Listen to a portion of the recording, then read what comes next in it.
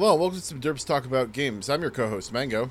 And I am your co-host, Buddy. And today we're going to talk a little bit about protagonist ludics. But before we do that, Buddy, why don't you tell the folks at home what it is we do on this podcast? Well, it's pretty simple. On this podcast, we like to talk about games. And this is an important, I feel like, piece of modern game design because we have so many like examples to kind of draw upon in this clear kind of linear path through history in a way of how we have been approaching like protagonist design over and over again. Yeah. Just to kind of like clue the audience in at home, what kind of like brought this topic to this top of mind is for I believe it was Gamescom, CD Projekt Red released 50 minutes of gameplay footage for Cyberpunk 2077. Actually, it wasn't for CD Projekt or for Gamescom. It was just like a stream they did randomly. But something that I noticed while watching the footage, and Buddy has seen some of it too, is the player character in open world games with customizable protagonists.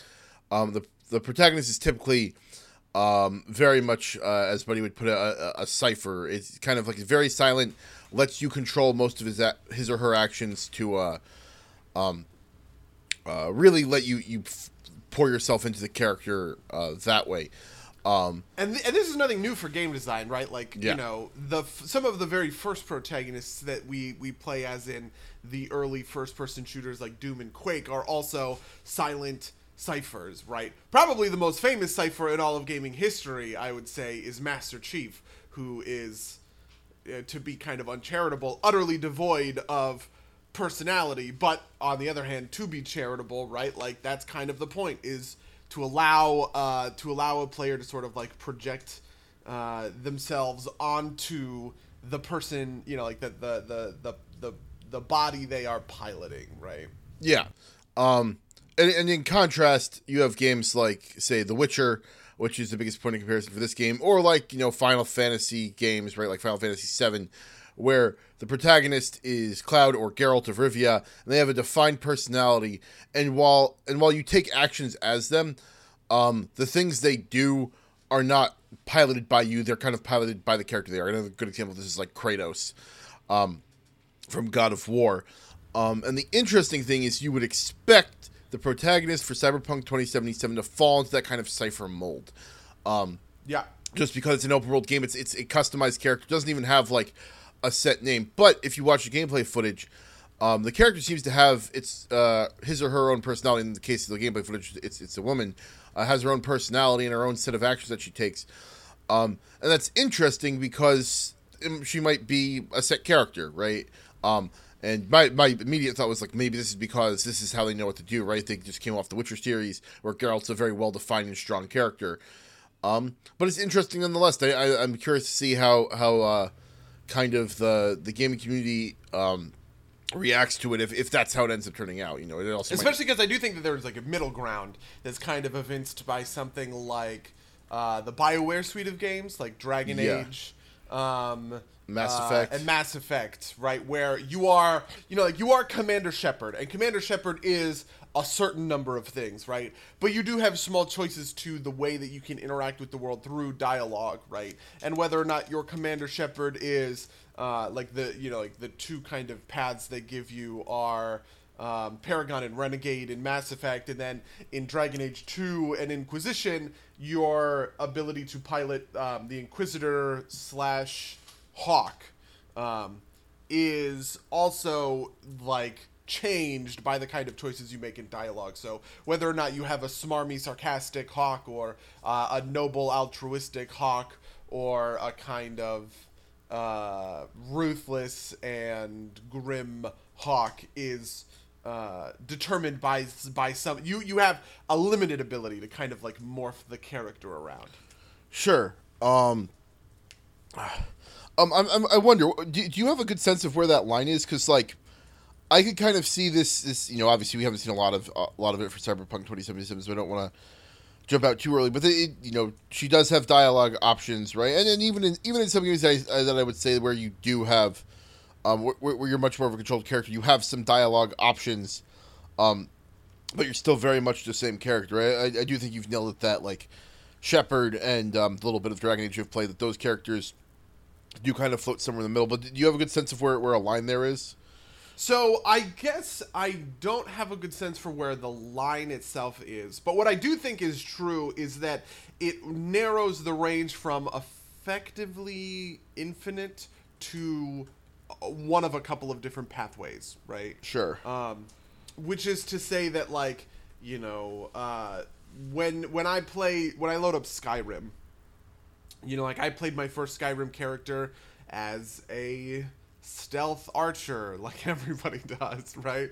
But, like, I did have a little backstory for him, right? Because he was an Imperial, and so I like the idea, like, oh, he's an Imperial criminal who escaped to Skyrim and got rounded up at the border, which is why he's headed off to Helgen to get executed or whatever. And then he backs the Stormcloaks rather than the Imperials in the Civil War, because backing the Imperials would literally endanger his freedom as soon as they figure out who he really is or whatever. And he needs Skyrim to declare its independence under his leadership in order to, like, escape the yoke of Imperial justice and stuff like that. So there is, like, that role-playing aspect, but that's almost entirely invented by me, right?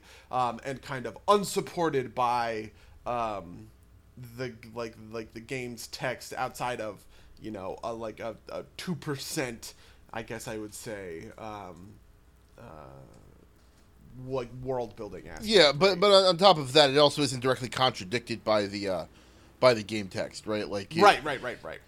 But you don't have that same sort of freedom with, like, Shepard or Hawke. And I've played through, and and people will actually often say that Shepard / Hawke / any of the BioWare protagonists are all effectively the same protagonist on the same journey, and I vehemently disagree with that. I think there is a real difference to playing a Paragon Shepard versus a Renegade Shepard versus, like, the ability to kind of, like, mix and match, right?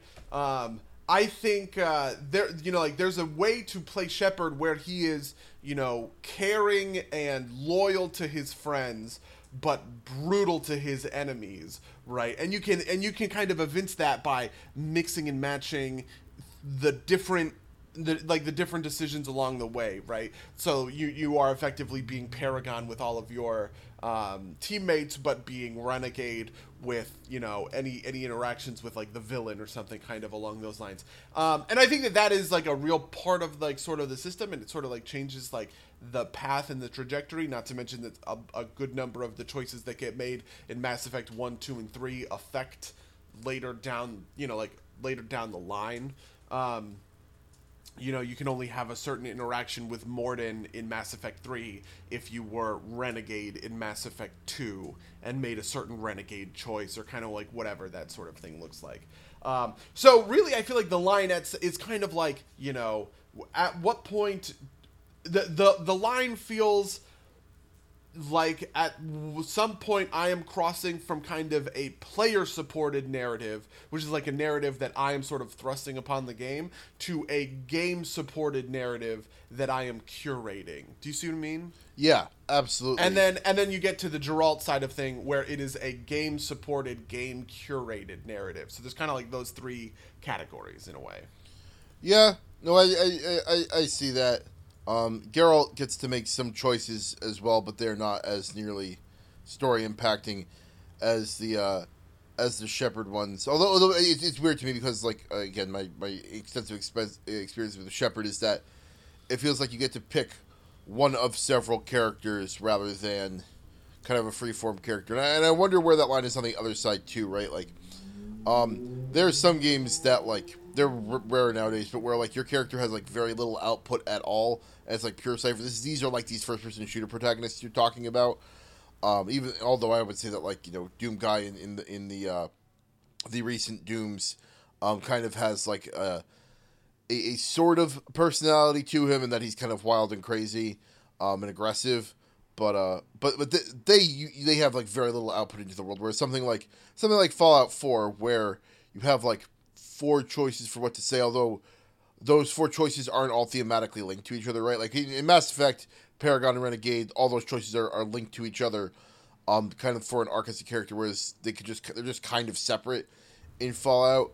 But I do think that there's, like, a line that's not really tested, but should be there too, where it kind of like goes from a full open character to the controlled character on that. I mean, side. it's actually interesting because my view on Fallout 4 is well stated on the podcast, and one of the big problems I had with Fallout 4 was the condensation of dialogue trees to 4 options.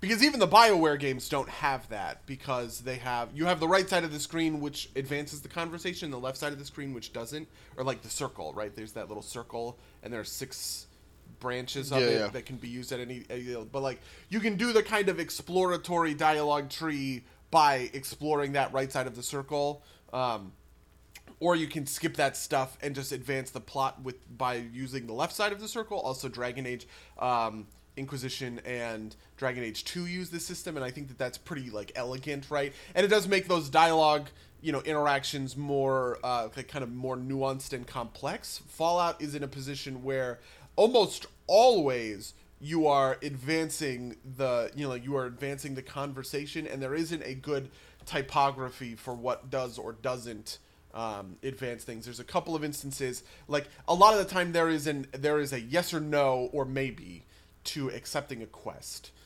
which is mostly which is really the only choice, the only place where they make that kind of 4-arrow dialogue tree work in their, in their favor. Otherwise, it just kind of doesn't feel like the different dialogue options are, I guess, like well summarized or whatever. And so like you end up in a situation where you see something and it just says sarcastic or whatever. This is the meme one. It just says sarcastic, and you respond, and he could say something that is biting and mean when you thought you were being funny or whatever. And all of a sudden, like that kind of breaks things down, right? So I do think that there is a kind of a success and failure matrix for all of these, right? So maybe I would say original Doom guy has no personality and he's a cipher, and that makes him bad, whereas current Doom guy at least has something of a personality, but you can still project on him or something kind of along those lines. I don't think not having a personality at all is bad, right? Like I think there's a place for those types of protagonists. Like I think you get those in a lot of the old style CRPGs, and sometimes even in the new CRPGs as well, right? Like in like your Pillars of Eternity, and your it's Divinity. See, I would argue that basically any RPG is immune from this. Like even though my character in Skyrim is a cipher protagonist, I still have the option to change him to a certain extent, whatever that looks like. You don't have that option in like the 1990s Doom, right? You don't have any option. There's no dialogue. All there is like ugh, when you get hit with like balls of fire. I mean, but at some point, like that aspect of that character isn't super important, right? Like it's like, if using our kind of games as sport, games as art kind of dynamic. I feel like a lot of those early shooters are much more on the sports side. It's kind of like nice window dressing. In that, so if that's true, and I'm willing to accept that, right? If that's true, this is kind of a moot point. Fair. Like I don't think that cipher protagonists, uncipher protagonists, kind of affect anything from like a games as sport kind of perspective. But as a but like this is something that we can only talk about when we talk about like sort of like games as art, right? And I don't think Doom is a bad game, right? Because of this, but it is something that is kind of like. What are the qualities that make a cipher protagonist bad? Those not doing anything at all probably counts. See, I take your point, but I still don't know if I agree with you. Right, like you can tell a story around a character where the character is just kind of like a force of nature. I think uniquely in video games, right? I don't think it works kind of in any other medium. But I think it's mostly fine if the story is being carried by kind of everything else. Yeah, everything around it. Like say Master Chief. I think Master Chief gets a lot more personality towards the end of the series, but like you can tell us. I think Master Chief is kind of okay because there are some bits of there, right? Like he loves Cortana, right? He has a real human connection with Cortana. He has a real human connection with the Arbiter, right? So there are kind of like brief glimpses, and then whenever he talks, which is rare, obviously, but like "wake me when you need me," right? Like fucking, I can definitely see how that is an endearing thing to people that kind of like, even though he is a cipher, he has a couple of lines here and there that bake him into your brain. Probably the fact that we are talking about Master Chief kind of means that he's good in a way. Yeah, I don't know. I also think of Gordon Freeman, who is famously silent, but has like a whole world going on around him. And doesn't really have a ton that he emotes himself in game. Very interesting. Yeah. Because I think Gordon Freeman is bad.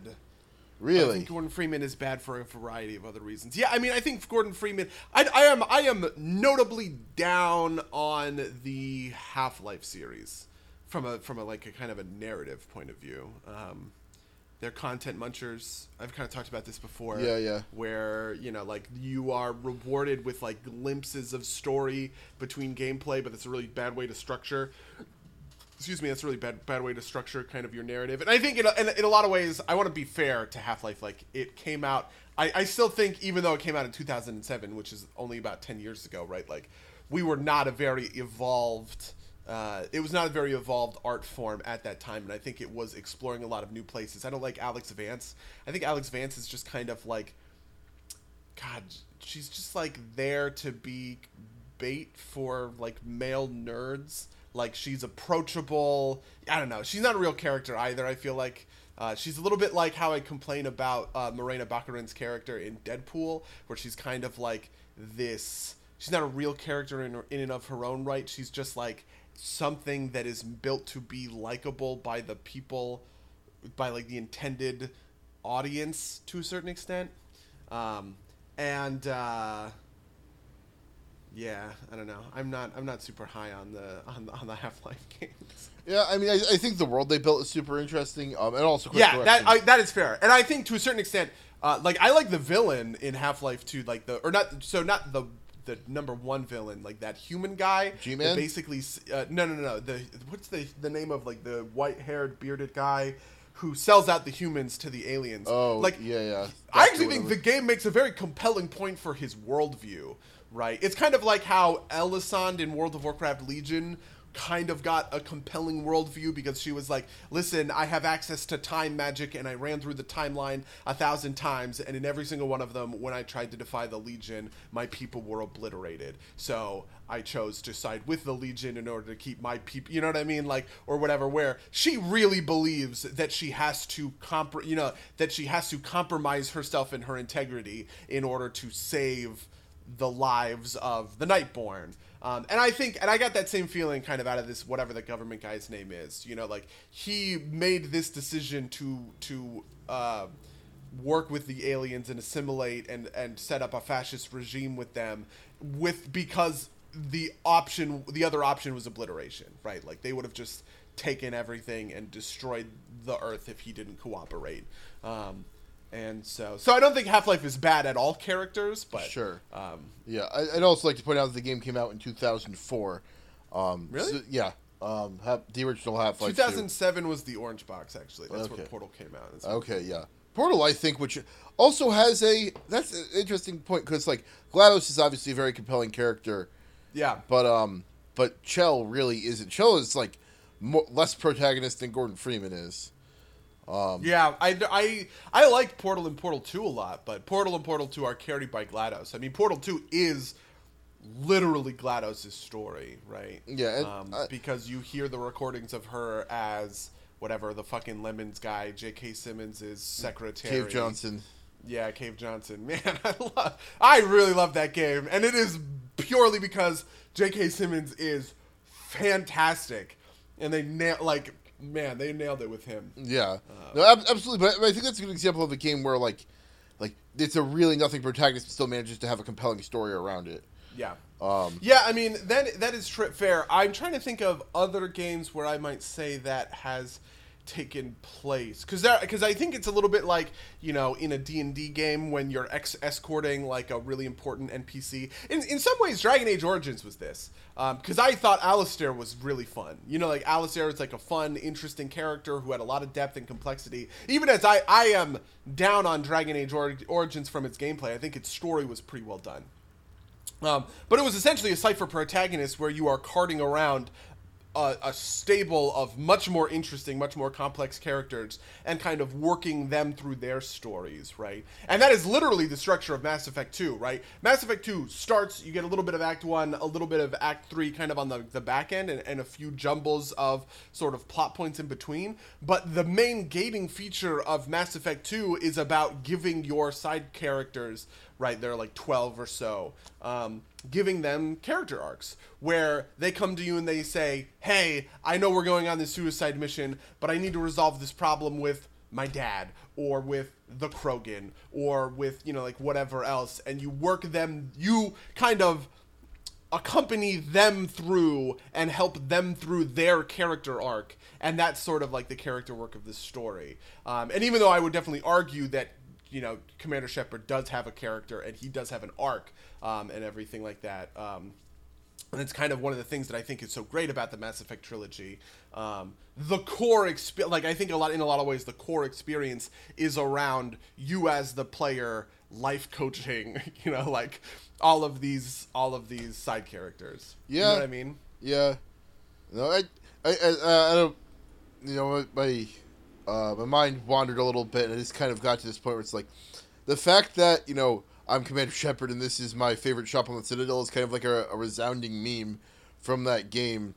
I think kind of like really leans into that, right? Like Commander Shepard definitely has a personality for better or sometimes for worse. Like I don't think, you know, anybody's holding up, but you know, that line is like a paragon of writing or whatever. But it does definitely lend credence to that. Kind of in that vein, I wanted to comment that I think that a lot of this stuff is reinforced by the camera in a lot of ways. I think it's much easier to have a Cypher protagonist with a first-person camera, and much easier to have a non-Cypher protagonist. What would you use for a non-Cypher protagonist? What word would you use for that? Let's say a directed protagonist. Yeah, a directed protagonist with a third-person camera. And I think that kind of can reinforce those themes in like. You know, in these kind of like corner cases, like these Fallouts versus, you know, some of this Mass Effect stuff, I think part of reinforcing the directed versus the Cypher nature is, or like what kind of pushes it in those directions is not just writing, but where the camera is. You know, despite the fact that technically you can play Skyrim and Fallout in third person, no one really does, and the game is pretty much meant to be played in first person. Yeah, I mean, that's actually a real problem that I had with Dragon Age Origins, because Dragon Age Origins, everybody is voice acted except for the main character, but they do the kind of thing that they'll do in Mass Effect where they pull the camera out and kind of do some, like, you know, like, very simple stuff, right? Shot, reverse shot kind of thing. But whereas in Skyrim or in Fallout, you are, even when you are in a dialogue situation, right, you are facing somebody and they are looking directly at the camera, which is you, right? Because it's all first person. What really bothered me about Dragon Age is you get into these dialogue scenes and they're cutting between different characters, and you're talking to Terran Logain and you're talking to, you know, Ogdrin or whatever, and you're talking to Sten, and then the camera cuts to you and it pulls up the dialogue tree, and you get to choose a dialogue option, and you choose a dialogue option and your character doesn't say anything, and then it cuts back to the other people responding to your dialogue tree. And I understand that that's a really tough thing to do, just from, like, you need hundreds of hours of voice work in order to get there, right? This is actually one of the reasons that the guy who plays Commander Shepard, Mark Meer, was not originally supposed to play Commander Shepard. He was a last-minute fill because of, like, scheduling conflicts or whatever, and they hired a guy that was local to Edmonton, which is where Mass Effect was developed, right, by BioWare. And so he was local to Edmonton, but a lot of the other actors, a lot of the other voice actors weren't, right? You know, like, you know, Ivan Strakovsky was, like, in TV shows at the time that she was recording voice lines for Miranda, right? So they were flying people out from LA to do their lines for the side characters, and that's fine. That makes a lot of sense. But Mark Meer, because there were so many lines for Commander Shepard, it ended up being really useful that he was local to Edmonton, because they could just bring him in to record more lines and bring him in to record more lines, right? In the same way that like, and so the problem with Dragon Age Origins is that there wasn't somebody like that, and it was incredibly tough for me to get through, because it was so dissonant to be watching a conversation unfold and then have a blank in that conversation where I'm expected to kind of like, I guess, fill the voice in my own head with what gets said or something, right? And then they say it out loud. Do you know what I mean? Yeah, no, I actually think that's part of this equation, though, right? Like, if you're a Cypher protagonist, having it speak in a way is kind of it'd be weird and different, right? Like it would kind of take away some of that Cypherness and put it more in the directed camp. Yeah. I know that's fascinating. Part of this too is like, man, like I'm just thinking about my experience with Mass Effect, and I made a kind of goofy looking character when I did Mass Effect for whatever reason. And for the longest time, whenever I would watch like official footage, I'd be like, "That's not Shepard. That's like some imposter. The Shepard looks like this abomination I made on my computer." I don't know. It's I don't know. I think it's like a kind of a. See, the interesting thing with all of this is that I think as voice acting has become a bigger and bigger part of the acting world, right? Because like video games have really opened up the ability to have a much better, much more focused talent for voice acting when they're not striking, I guess. I feel like we have been seeing an upward trend of voice acting over time, right? Yeah. World of Warcraft in 2004 was barely voice acted. Now, it's not all voice acted, but the main story quests, basically all of the main story quests in all of Battle for Azeroth have voice acting, right? When otherwise it would have just been plain text. Yeah, you know, I would fucking hate it if my character was voice acted. Yeah, no, I for real get that. I mean, you know, a narrative designer who's no longer a narrative designer because she ended up getting like fired over the controversy over this thread, literally was talking about that. A narrative designer for Guild Wars 2 in ArenaNet was talking about this, where she was talking about how you need, like, as a narrative designer, you do kind of need to work around the fact that players are going to think of their characters as ciphers, right? And you don't want to inject.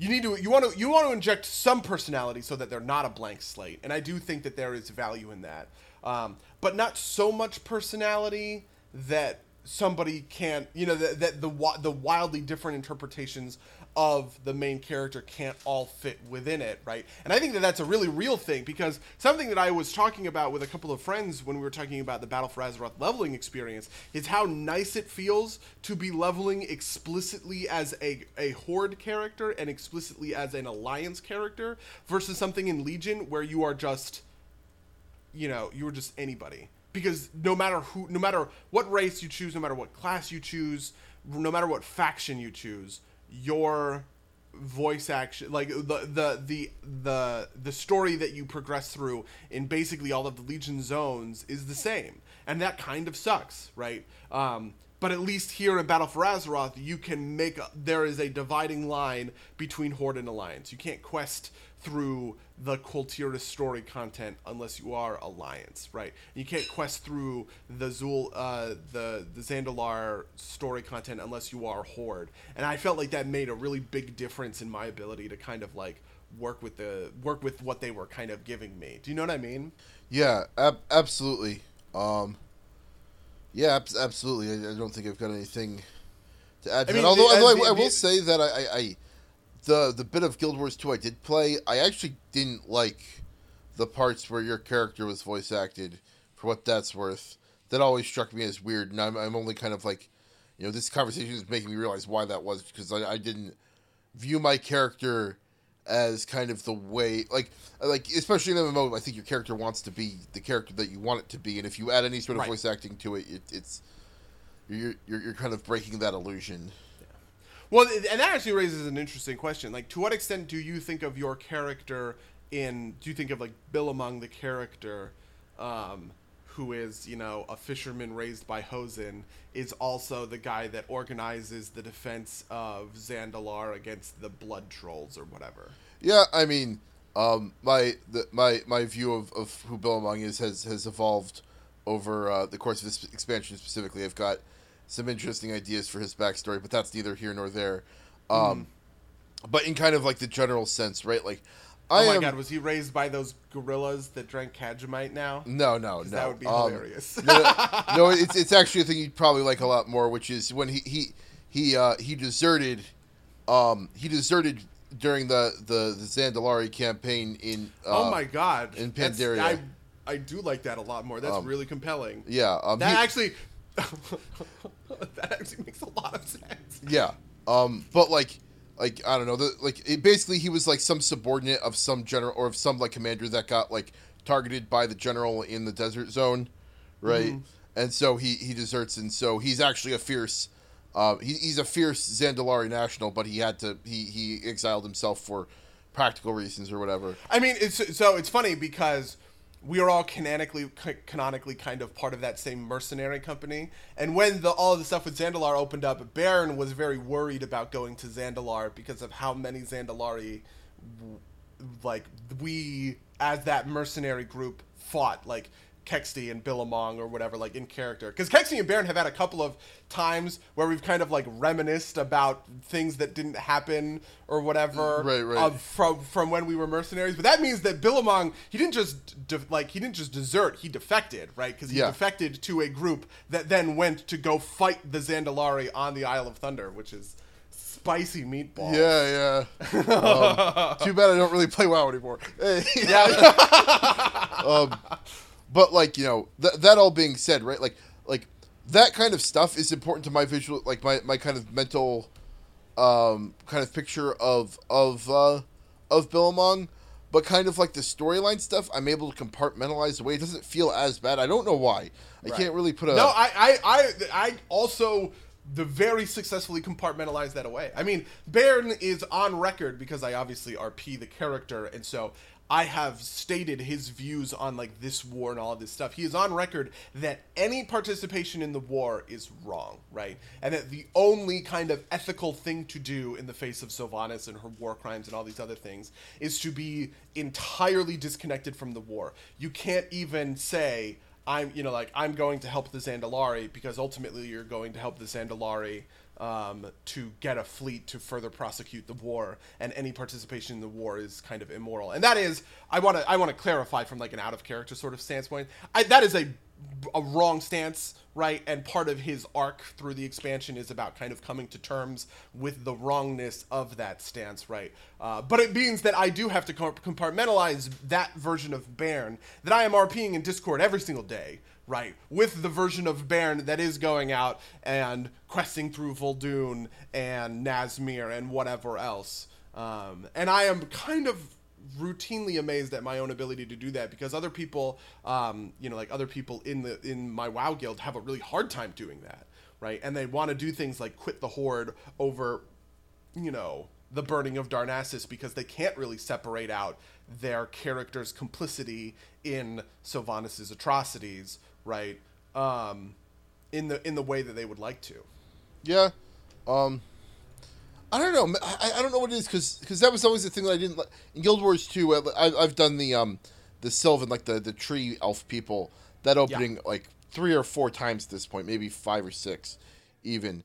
And like one of the opening kind of storyline quests is your character gets to a very personal confrontation with his character that's a Green Knight.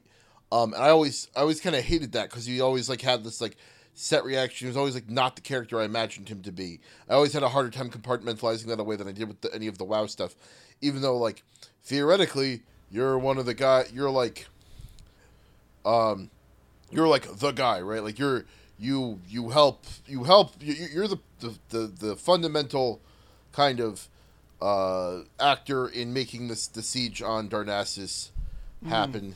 Although maybe, I don't know, I feel like maybe those things are like a little bit easier to kind of be like, you did that, but you didn't really do that, right? Because none of them are actually Yeah. the pivotal actions, right? You don't actually shoot what's his name Malfurion. You don't actually like launch flaming pitch at Darnassus, or you don't give the order to. Yeah. Maybe that's the key. Right, but so I think the probably better answer might be Astronar. Like if I'm an like when you're doing the thing in Astronar, you're running around with the blood elf rogue and killing people. You know, like that is hypothetically. I personally, you know, part of this is that I think it is bad to use kind of real world ethics in the World of Warcraft. Sure. Yeah. In general, because it kind of like honestly real world ethics in any story is really tough and you know, so like real world ethics like 1-to-1, right, where something is precisely the way you would view it in the real world, it's always going to be tough to do because like the real world just is not that dramatic a lot of the times, right? And you want to explore stuff that isn't necessarily possible, right? You know, I never want to be in a gunfight, but a gunfight is an exhilarating thing to watch in a movie, and John Wick running around killing a bunch of guys, right? Sure, he is like a mass murderer, the likes of which hasn't been seen in American history, but it doesn't matter. I still empathize with him and all those other things. So there's a certain part of me that wants to kind of like break apart my personal ethics with the ethics that I kind of need for the game to sort of like work on a visceral level.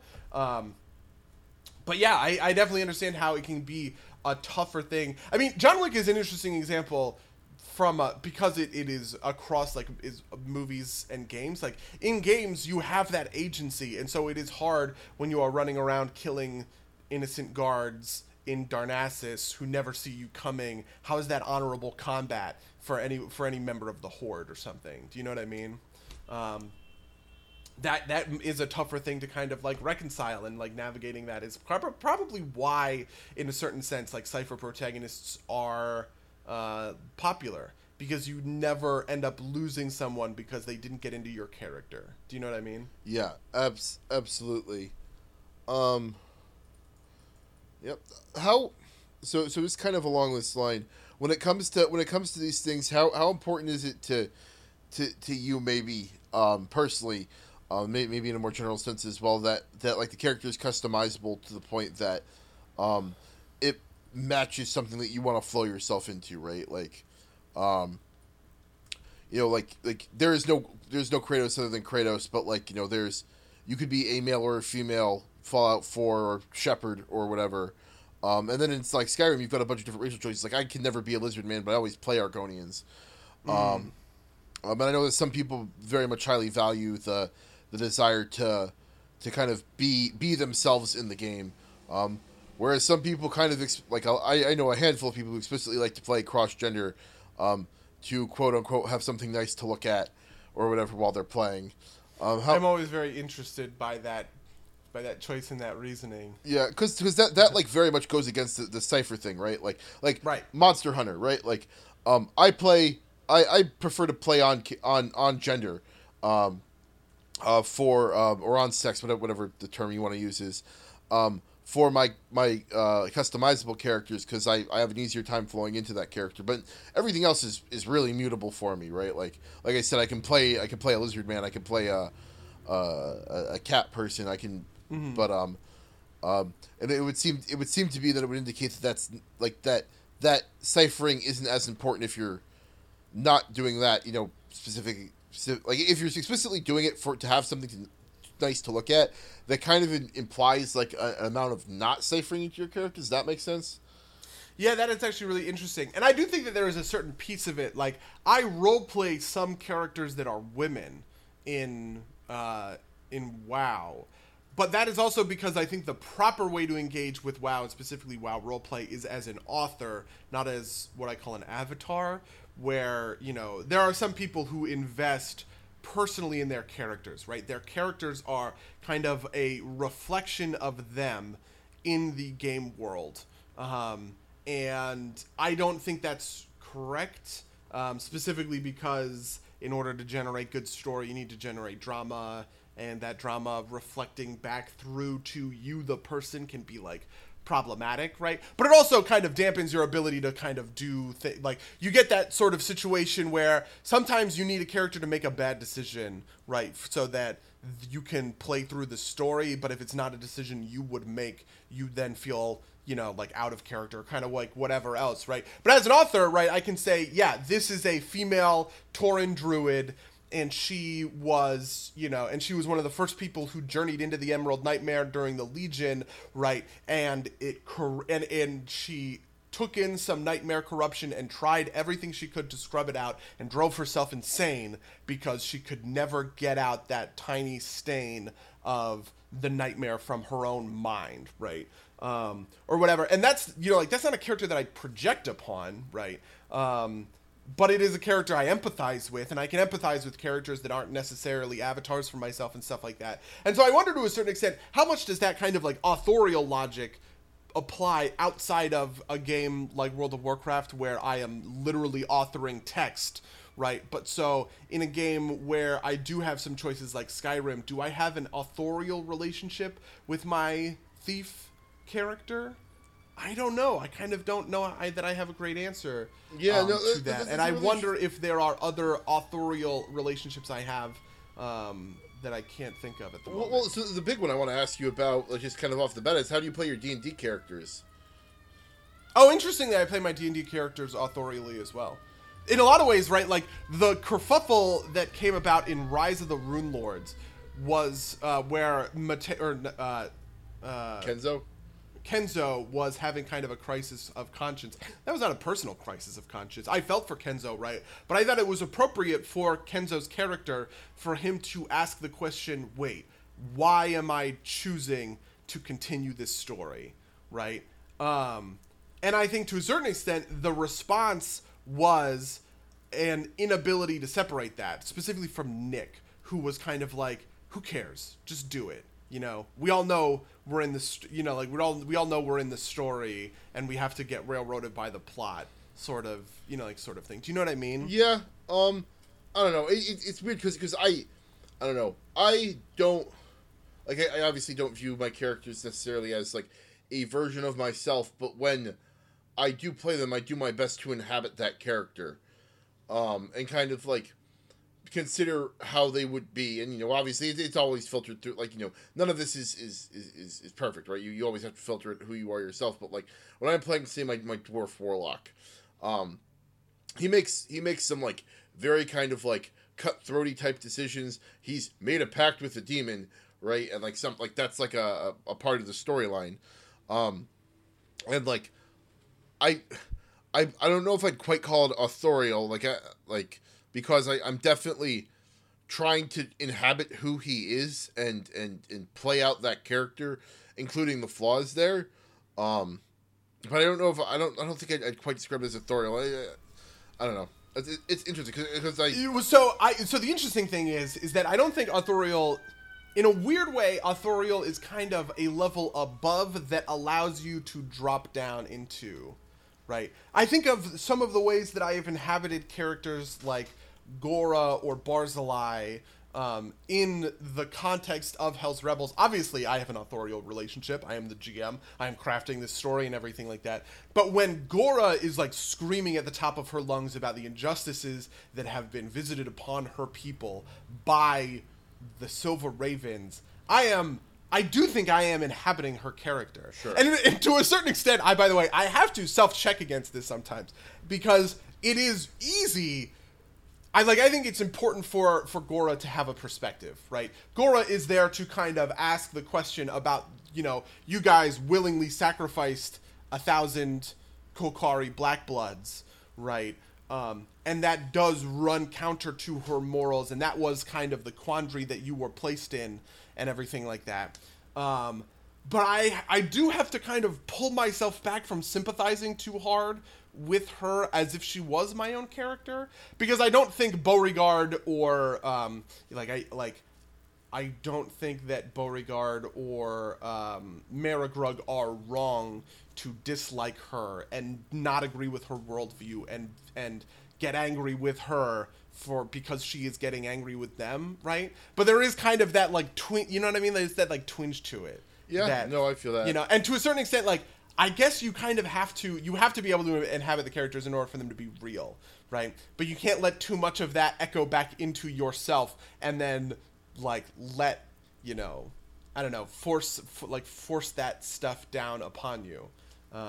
So such that you are now in an adversarial relationship, and I want to change your mind about Gora. I want you to like Gora because I like Gora because I sympathize with her for however long I did. Yeah, I mean, but I think you have to check that because obviously you're the GM. But like, I feel like maybe that's one of the freeing things about being a player is you are allowed to do that a little bit more. Which I think is kind of empowering. Yeah. I'm sorry, specifically the GM kind of relationship with characters, because I do think that this happens with villains a lot, where GMs will get attached to their villains and constantly have them get away, and that's a really frustrating things for players to go through. Yeah. To a certain extent, I almost wonder if that's what happened. I don't know that I quite delivered on this in the way that I had intended with Barzillai, but that's like a sort of similar. Right, like sort of a similar. Yeah. Like why we ended up allying with him instead of. Yeah. I think that's not also... because obviously there's only a handful of sessions left, and I guess this is a mild spoiler to a certain extent, but like. No, Barzillai is on your team, right? The decision you made to align yourselves with Barzillai Thrune, what is the termination of his adversarial relationship with like the party in a way. Because really the choice that you were given was, are you going to allow this person to kind of complete his character arc and self-actualize, or are you going to kind of like fight him to the death before he is allowed to do that or whatever, right? Which kind of changes who the big villain of the story is and the direction of it, and so now it's very Chalayax focused and everything like that. But to a certain extent, but like that, I think that is like a real choice that players are, you know, like the players need to kind of like make for themselves. Yeah, no, it's. I don't know. I think we could do a whole. Well, I think we will talk. We will end up doing that. Yeah, I guess we will end up doing that at the end of like Hell's Rebels. Yeah, I think there's a whole lot to explore there, but try to get back on task a little bit. I don't know if there's really any character that I'd say that I avatar for then in any game I've played. Like, I mean, maybe Corvo in freaking the first Dishonored, like what I had like, you know, I stealth game for whatever reason, weirdly it works better for me in stealth games, but it's like who I decide to like sneak past and knock out and who I decide to kill is like very much based on like. Oh, that's actually interesting because I do feel that for Corvo and I also feel that for Jensen. Absolutely. I weirdly feel because Jensen is kind of a cipher and everything, and I don't think that he is like. When I think back on him as a character or whatever, like, I don't think that he is a great character kind of, like, intellectually. But sort of on, like, an emotional level, I am weirdly connected to him through, like, the stealth gameplay. And it's, like, it's one of those things where, like... Because it's funny, because I have like, a weird disconnect with Dishonored. That I've talked about off the cast. I'm not sure I've ever mentioned it like on the cast with like how I kind of felt like the stealth mechanics in that game were pretty boring, and the interesting way to play the game was a lethal playthrough, and there was like and I was pissed about that because like I felt like I wanted to play the stealth version. I wanted to get the good ending. I wanted to be low. I think they call it chaos, right? Like chaos, I wanted to be low chaos. But I also felt like that was the boring way to play ludically. Yeah, no, it's interesting because like in any game where like the option is either lethal or non-lethal, right? Like I feel like that is a very personal choice that can get into like what you view as right, and like for Dishonored, especially since they have all of these like optional like ways to deal with the big bads. It's like I had like strict rules for myself. Like I wouldn't kill soldiers because I viewed them as mostly just doing their jobs. But like each villain individually, I'd make a judgment as to whether or not they deserve to die or not, and that's like. See, that was another piece of the game that I really didn't like, which was specifically the weird moralizing that went into it because it assumed that death is preferable to some of these other alternative ways. Like with the Pope guy, you brand him or something so that he's like excommunicated and he's like an exile or something like that. The two brothers that own the mining you cut out their tongues, they become like mind slaves, which and you become like mind slaves, right? And the one that really fucks me up, because I don't think this game has a very good relationship with its women at all, is the lady who is really not guilty of any like serious crime.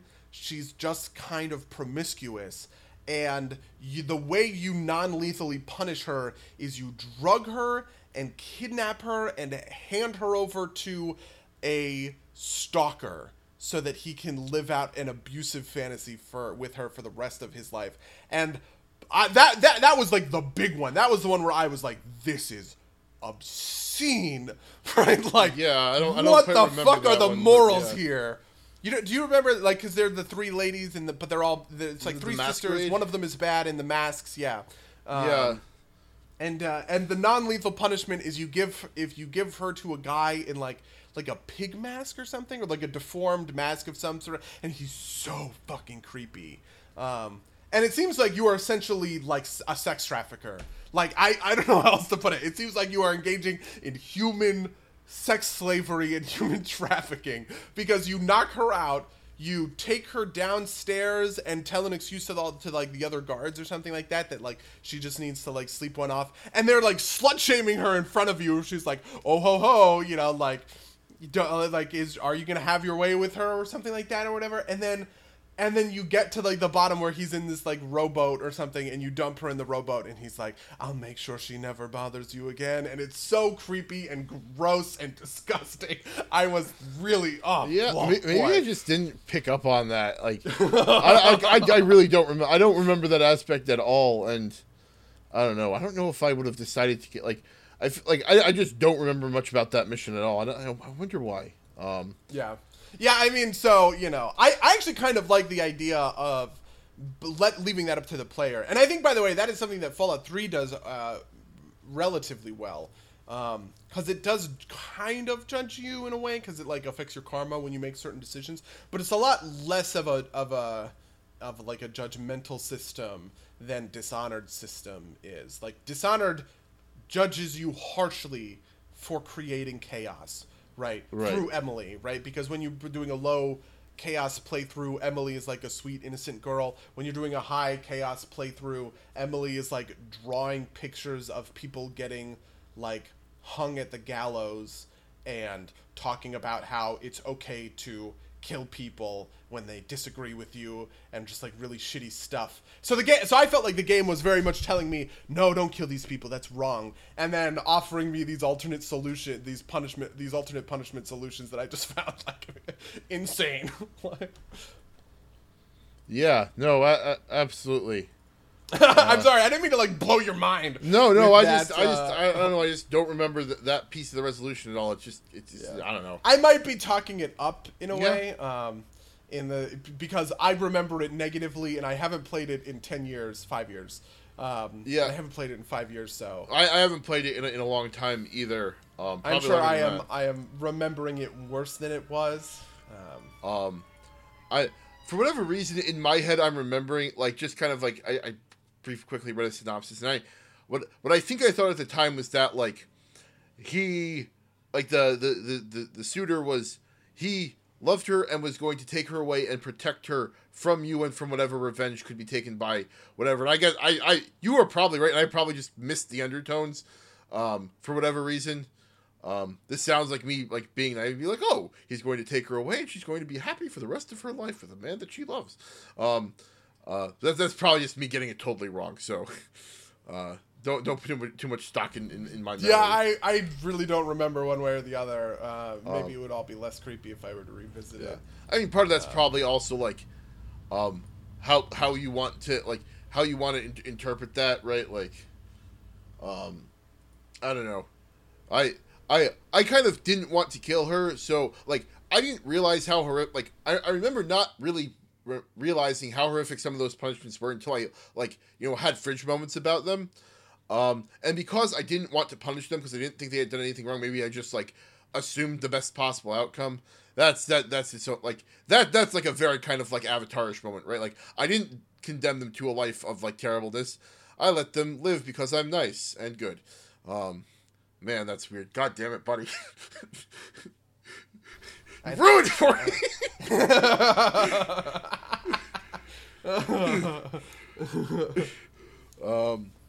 Yeah, because like I said, like the stealth game characters are the ones that I care about. Like I most pour myself into, because you have like the most kind of I feel like the option to kill or not to kill is kind of the most important option, right? Like a lot of games you don't have that choice, at least not universally, right? Like Doom, you have to kill the demons, and like even games that have like mercy options, something like The Witcher 3 or like Skyrim, where like you don't have to kill every character. There are characters that you do probably have to kill, right? Like whether they're bandits or raiders or whatever. At least in like a normal playthrough that isn't like completely weird.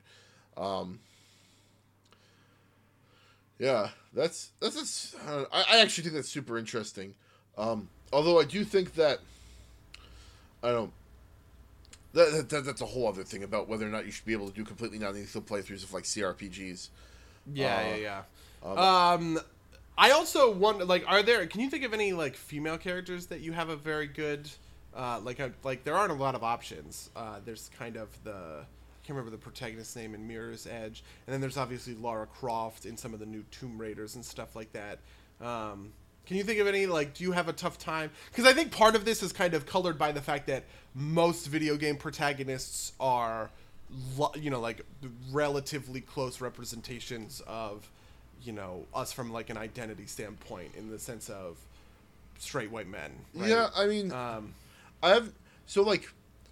I can't think of, like, I don't think there's any non-directed characters that kind of fall into that position because I don't think there's any like ciphers or semi-directed characters that don't give you that gender choice option, right? Like, they're all like customizable enough that like I don't ever have to think about it. I will say that like certain Korean and Chinese MMOs have gender locked classes, and I can't play the female classes in those. It just bothers me too much.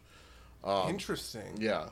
I feel that. No, I get that. I think it's easier with directed characters specifically because there is that kind of like level of distance. Like I feel for Lara Croft, and I feel like for I don't know.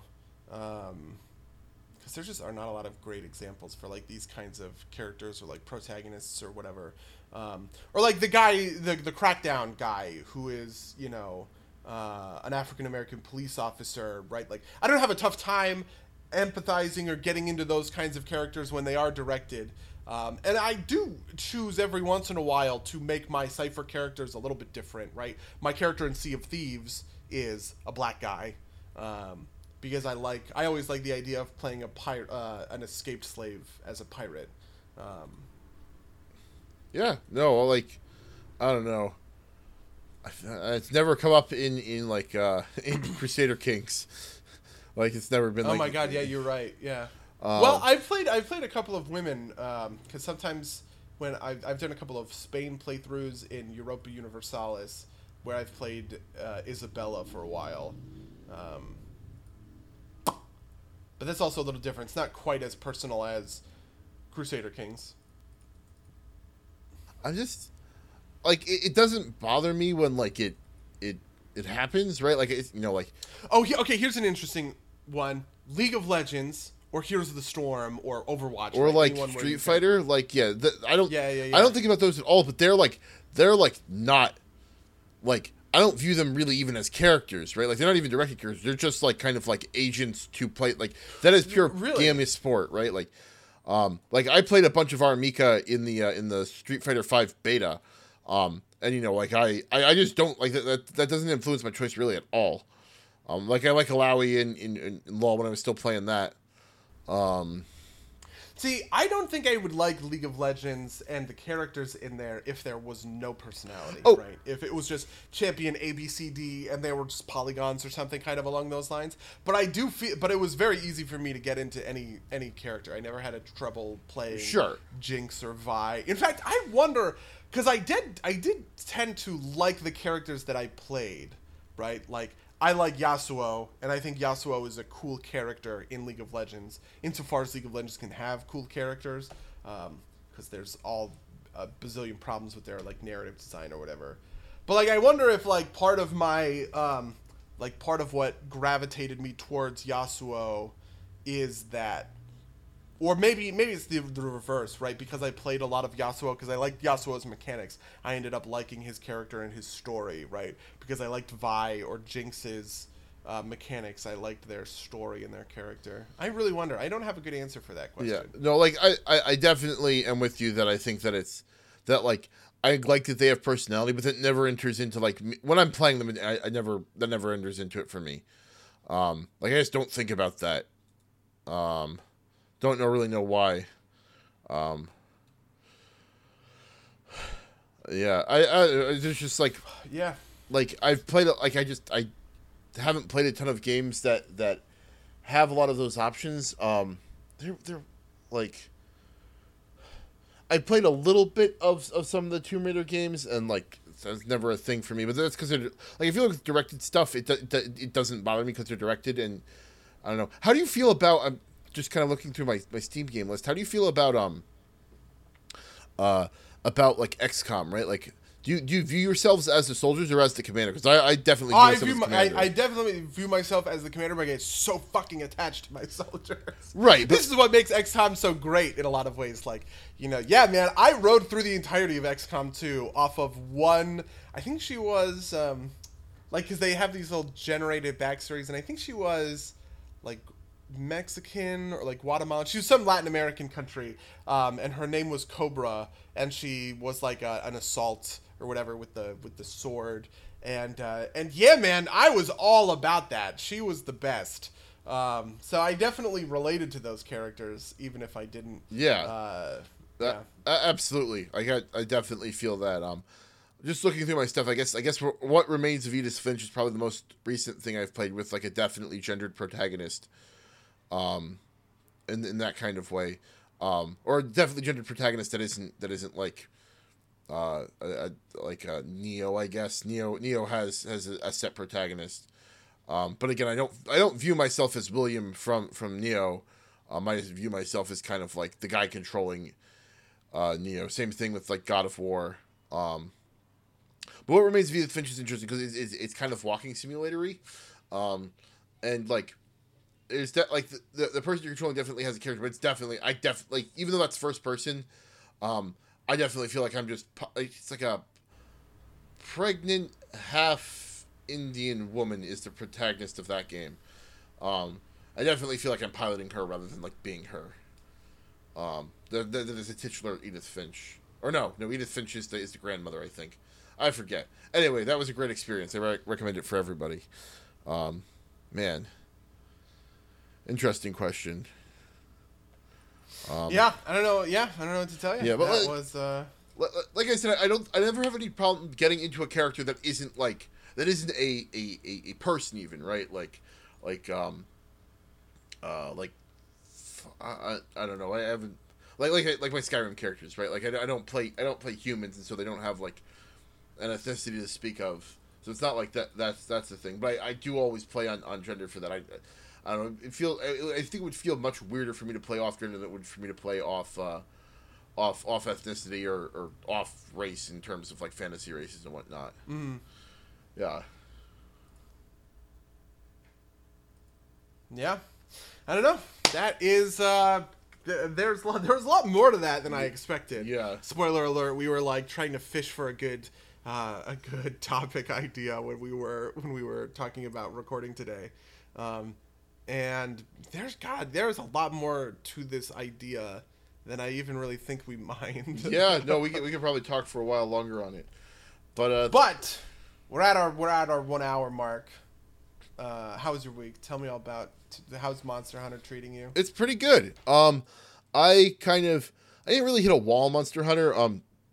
Like the first story mission that like I started doing some story missions kind of in a row because like the game had. So this is a weird thing that happens in games. Is like the person giving you the mission is like, oh, we need to do this right now, and you don't actually need to do it ever, right? Like you can just do it at your leisure, but it's like, oh, it says I have to do it now, so go do it now. And I do it. It's like definitely need to grind for a little bit longer. I need to get some better gear to face down this Nergigante thing. It's the first fight I've had that has been significantly more difficult than kind of like the base stuff that I've been running around with. And I've kind of put that to the not like given up on it. I just kind of like haven't played it in a couple of days. 'Cause I've been playing Neo, and I just started Middle Earth Shadow of War today. And boy, Shadow of War, we talked about this was a game that I was super hyped for, then was completely unhyped for, and haven't played until today. Like a year, or not a year, but like 9 months past its release. I picked it up on sale on one of the Steam sales, and I don't know, as I'm not like a huge Tolkien nerd, but like I'm enough of one that I'm like, this stuff is not canon. Why is Shelob a sexy woman? And I know how this has to end unless they go full Django Unchained with it, but I don't think that's gonna happen. I don't know. That game just feels weird to me narratively, especially because like, even if you are not a fan, even if you're not like a big Tolkien nerd and aren't picking up on the littler things, like, the big thing is it's like. You have to go kill the Dark Lord, and your immediate reaction for literally everybody who's playing this game is going to be, well, that's not going to happen. I guess part of the wonder is how is that not going to happen? But I don't know. It feels weird. Okay. I'm interested to play it. I haven't touched it obviously. But, have you ever had that kind of experience where like some other piece of media or some other like anything that's a prequel would qualify as this, right? Where you know that like certain end states have to be the case in a way. So I think this goes into a bigger philosophy I have about an adaptation. I think that there are certain kinds of adaptations that are what we would call interpretive adaptations, like certain kinds of like materials or like universes or something like that.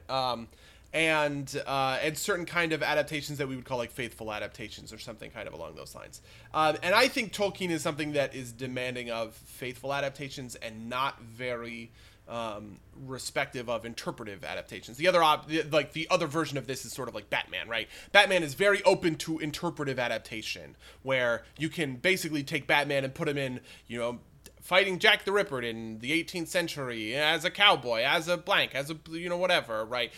In the movies with Christian Bale, in the movies with Ben Affleck, in the movies with George Clooney, right? Like these are all still Batman, but they are different interpretations of it. And Batman, the property, is flexible to those interpretations.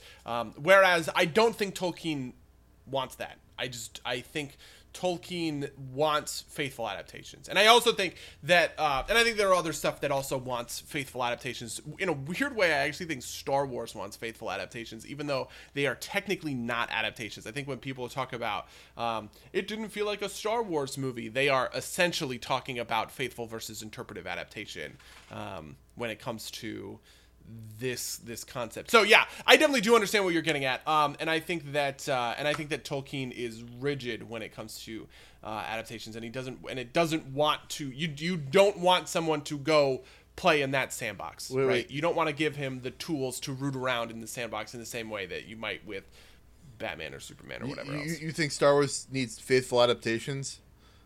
No, specifically. What I think is when people say that, when people say, it didn't feel like a Star Wars movie, what they are saying is, I want something that is a more faithful adaptation than what the interpretive adaptation I got. I'm actually pretty far on the other end of that when it comes to Star Wars. Oh no, because I was about to call you out hard about the. No, yeah. Like that's why I like.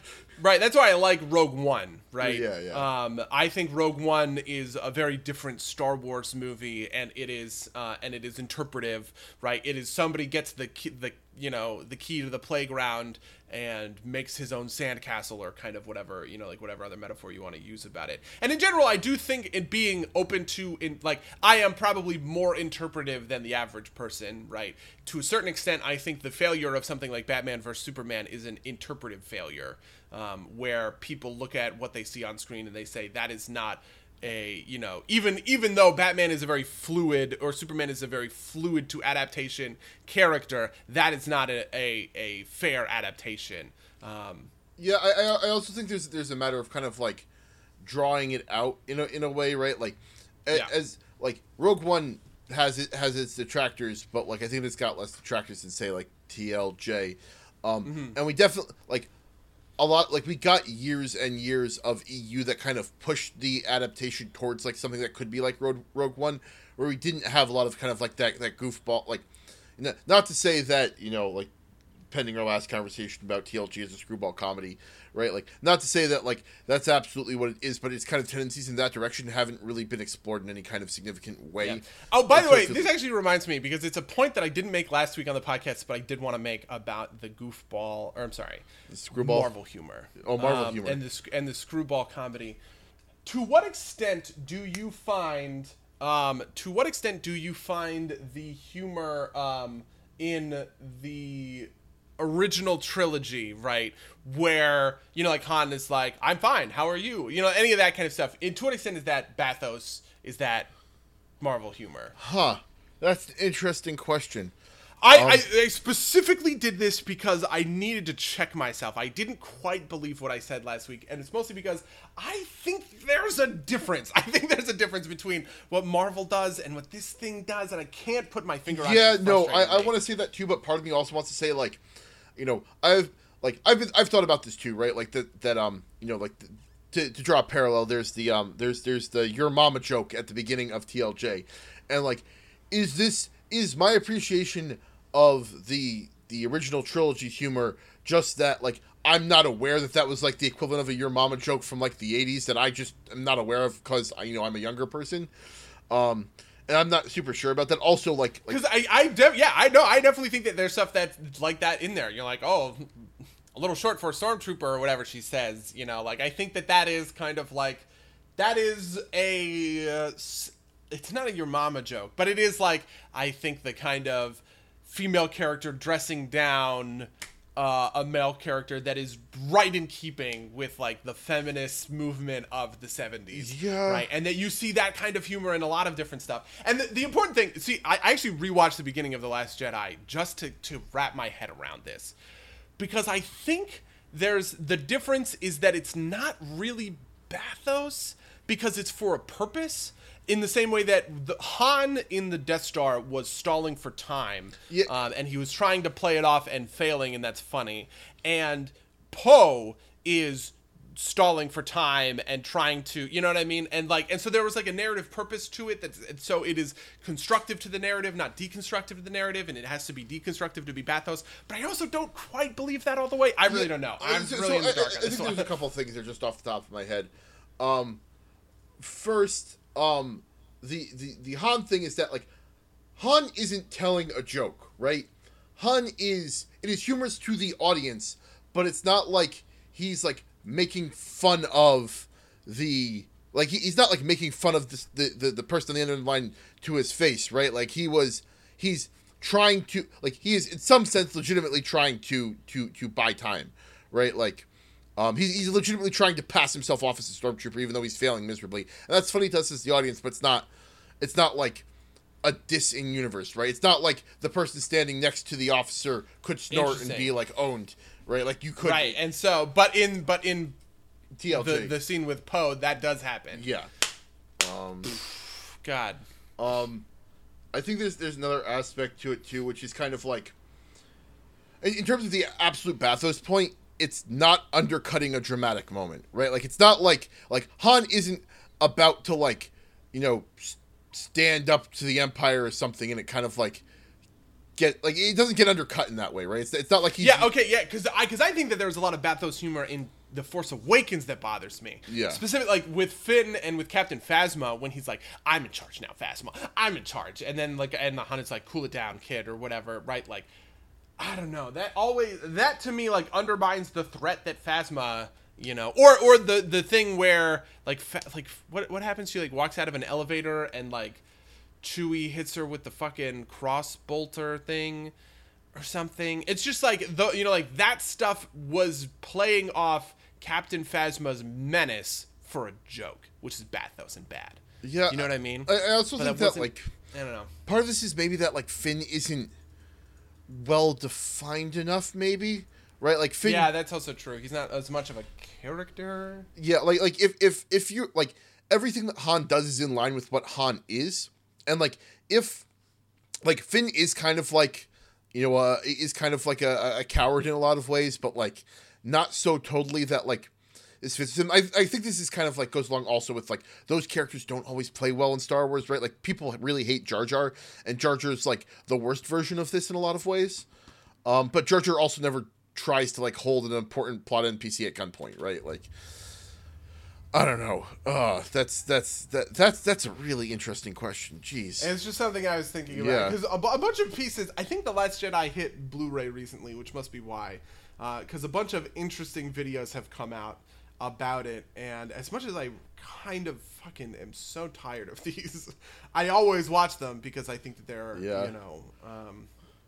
they're like a lot of the time they're like from people that I think are good. And somebody said something along those lines, which is that like Poe was stalling for time, and I was like, yeah, you're right. So that doesn't make it bathos, and I had to like kind of conjigure my own thoughts on it. I mean, it also just because it's not necessarily bathos doesn't mean it's necessarily good, right? Like yeah. And again, maybe this is just me being like, well, this is a joke from like the aughts and not the 80s, and therefore it's bad and not Star Wars. But I want to say that there's something deeper there, but I don't know. I definitely can't think of it in like the 10 minutes we have left, so I don't know if I'll have to think on that one. Jesus, good question, buddy. Yeah, Patrick Willems put out a video. He does a couple of these, and they're typically about they're typically about movies that are like either controversial, which is why The Last Jedi pops up, or like not loved in their time. Like he has a whole series on why the Mission Impossible movies are good. He has a whole series on why the Fast and the Furious movies are good. And like in the universe of the joke of the video essay, it's him like explaining to his parents who don't understand at all about any of this stuff. But the most recent one was a 20-minute video on The Last Jedi about this, where he was talking about why The Last Jedi was good.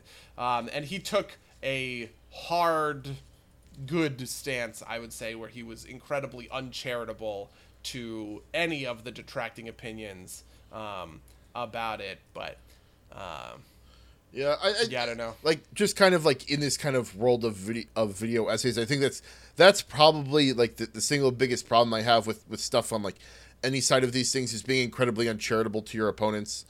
I don't know. I mean, and it's funny because I think to a certain extent this side of YouTube is built to kind of reflect and validate people's own opinions back on them. A good example of this is Mikey Newman, who was a video game writer. He wrote the Borderlands games. He has a series called Movies with Mikey, and he just did one on Thanos about why he had a really tough time with Infinity War. And it spoke to me because I also had a tough time with Infinity War. But the interesting thing is immediately after he published that video, he got a ton of backlash from like really, like from fans, right? People who really love his show.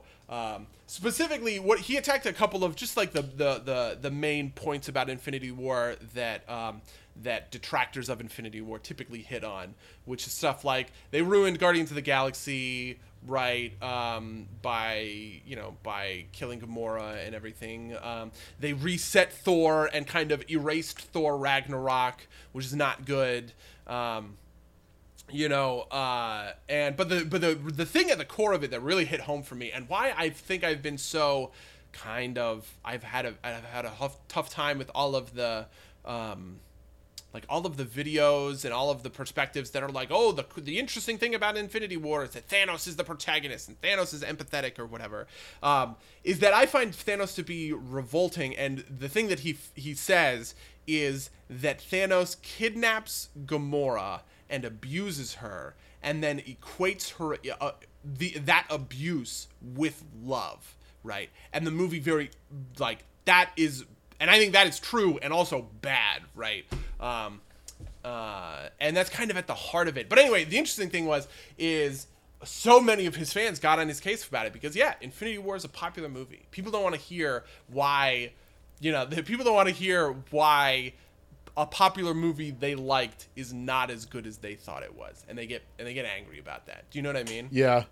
I'm not even. This happens all the time. It's just the most recent example. Like the same thing happened with Adam from YMS about Mission Impossible Fallout, because for some reason film nerds love the Mission Impossible series because he gave it like a 5 or a 6 or something like that.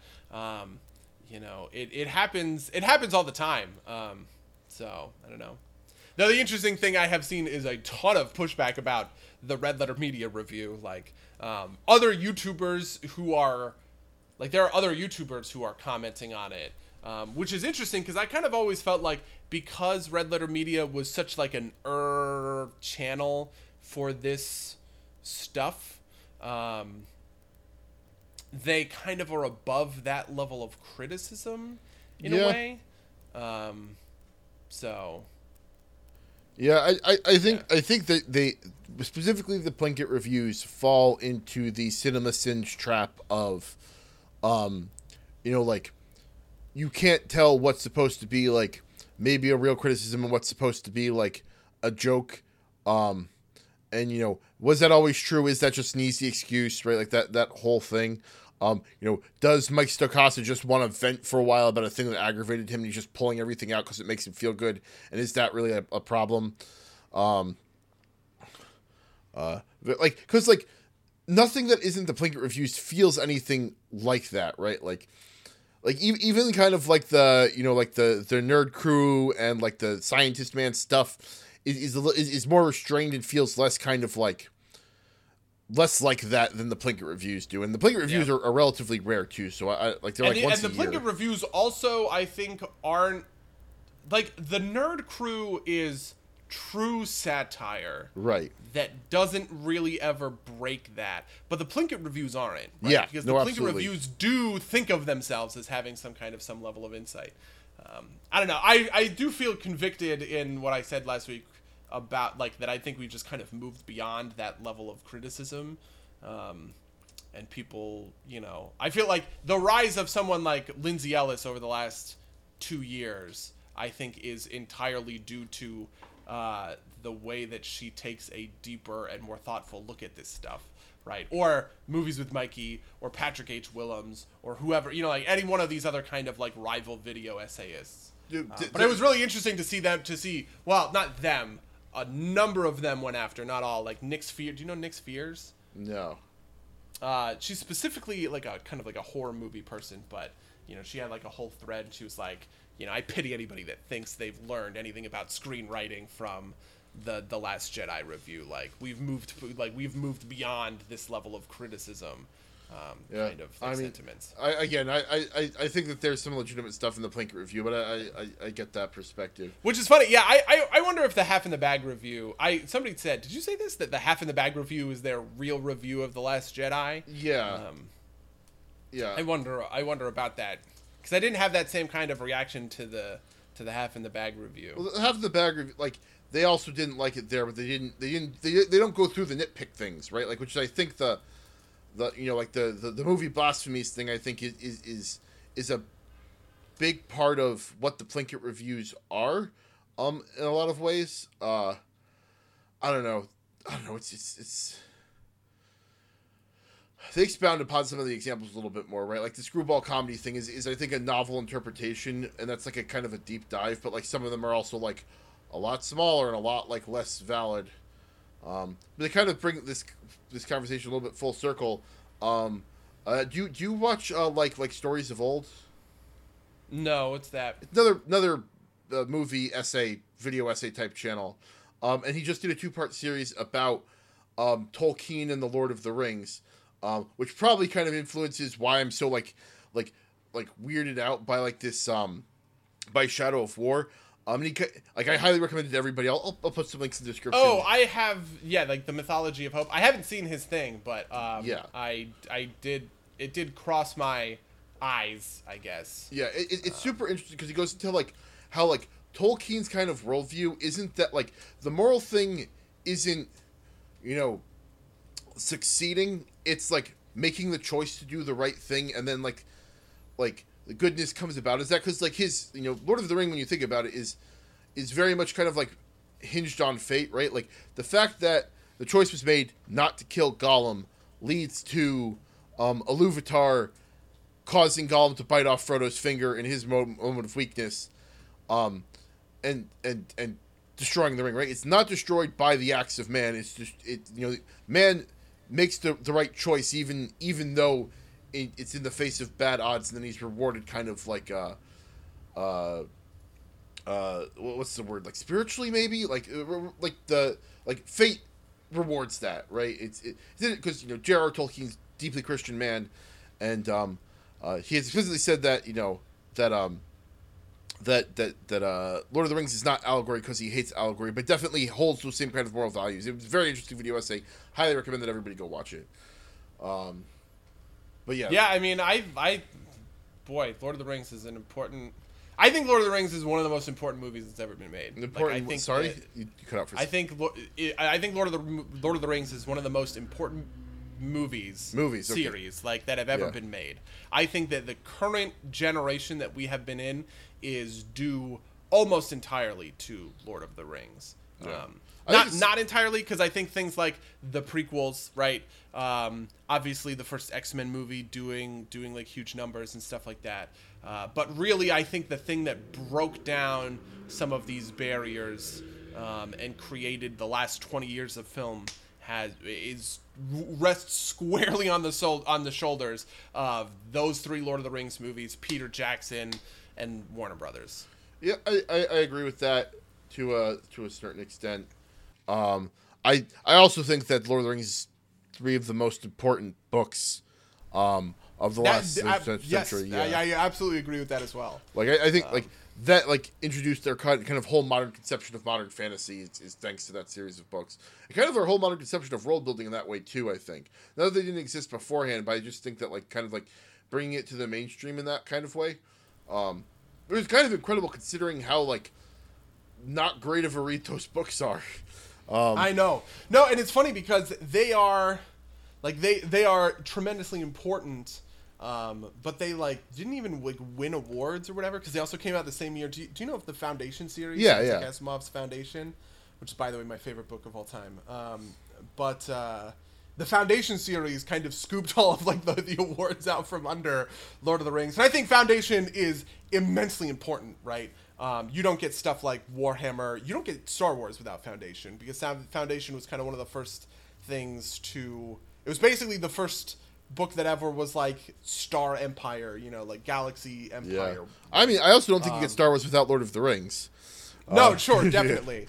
But it's funny. I always have found that kind of fact and idea funny that, I don't know. It's also weird because some of these other things, like Space Marines, comes from Robert Heinlein. Do you know Robert Heinlein? Sounds familiar. I've definitely. He is kind of a fascist, but he's also kind of a libertarian. It's very unclear. Is he Moon is a Dark is a Cruel Mistress? Maybe the big thing is Starship Troopers. Oh, okay. Yeah, the Moon is a Harsh Mistress is also him. Yeah.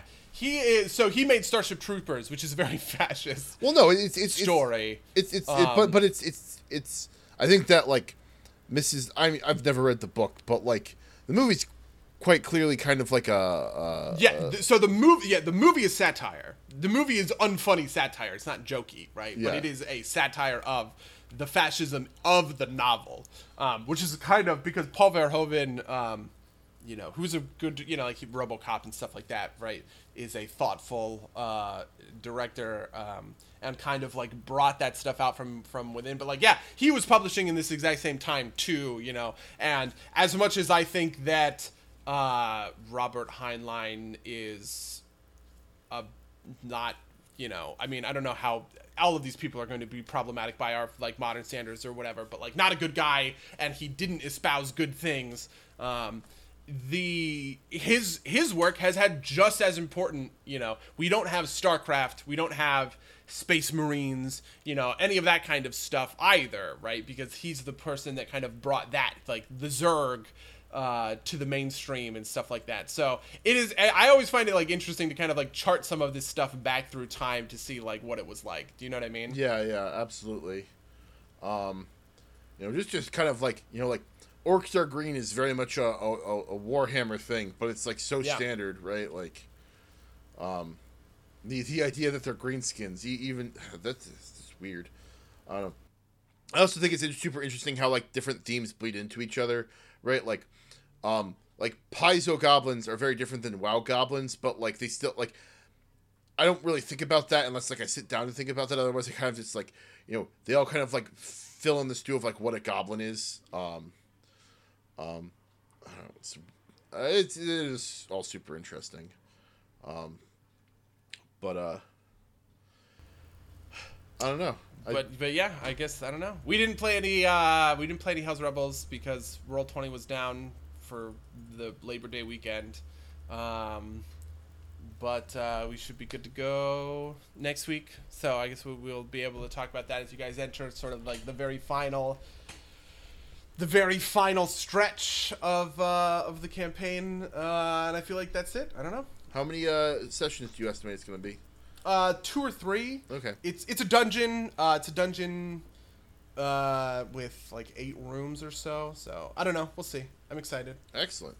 Awesome. All right. Well, if you'd like to email us and tell us what you think of Protagonist Ludix, or any of the other things we talked about on the show, you can email us at podcast@somederpsplaygames.com or somederpsplaygames@gmail.com.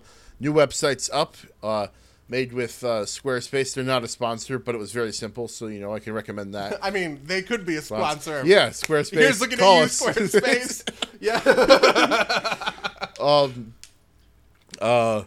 But yeah, so that's up there. It's just a simple podcast feed. Hopefully we'll put some improvements on that in the future. What else is there? You can, if you want to watch the ending of Hell's Rebels, you can watch it twitch.tv/somederpsplaygames. You can follow us on Twitch. You can follow us on SoundCloud. You can follow us on Twitter. You can follow us all these great places. Leave us a 5-star review on iTunes. Comment. We'd be great. Thanks. It helps us get discovered by anybody. And I think that's everything I had. Buddy, do you have anything else that you wanted to promote? I have nothing else I am looking to promote. In that case, until next time, dear listeners. Until next time, loyal listeners.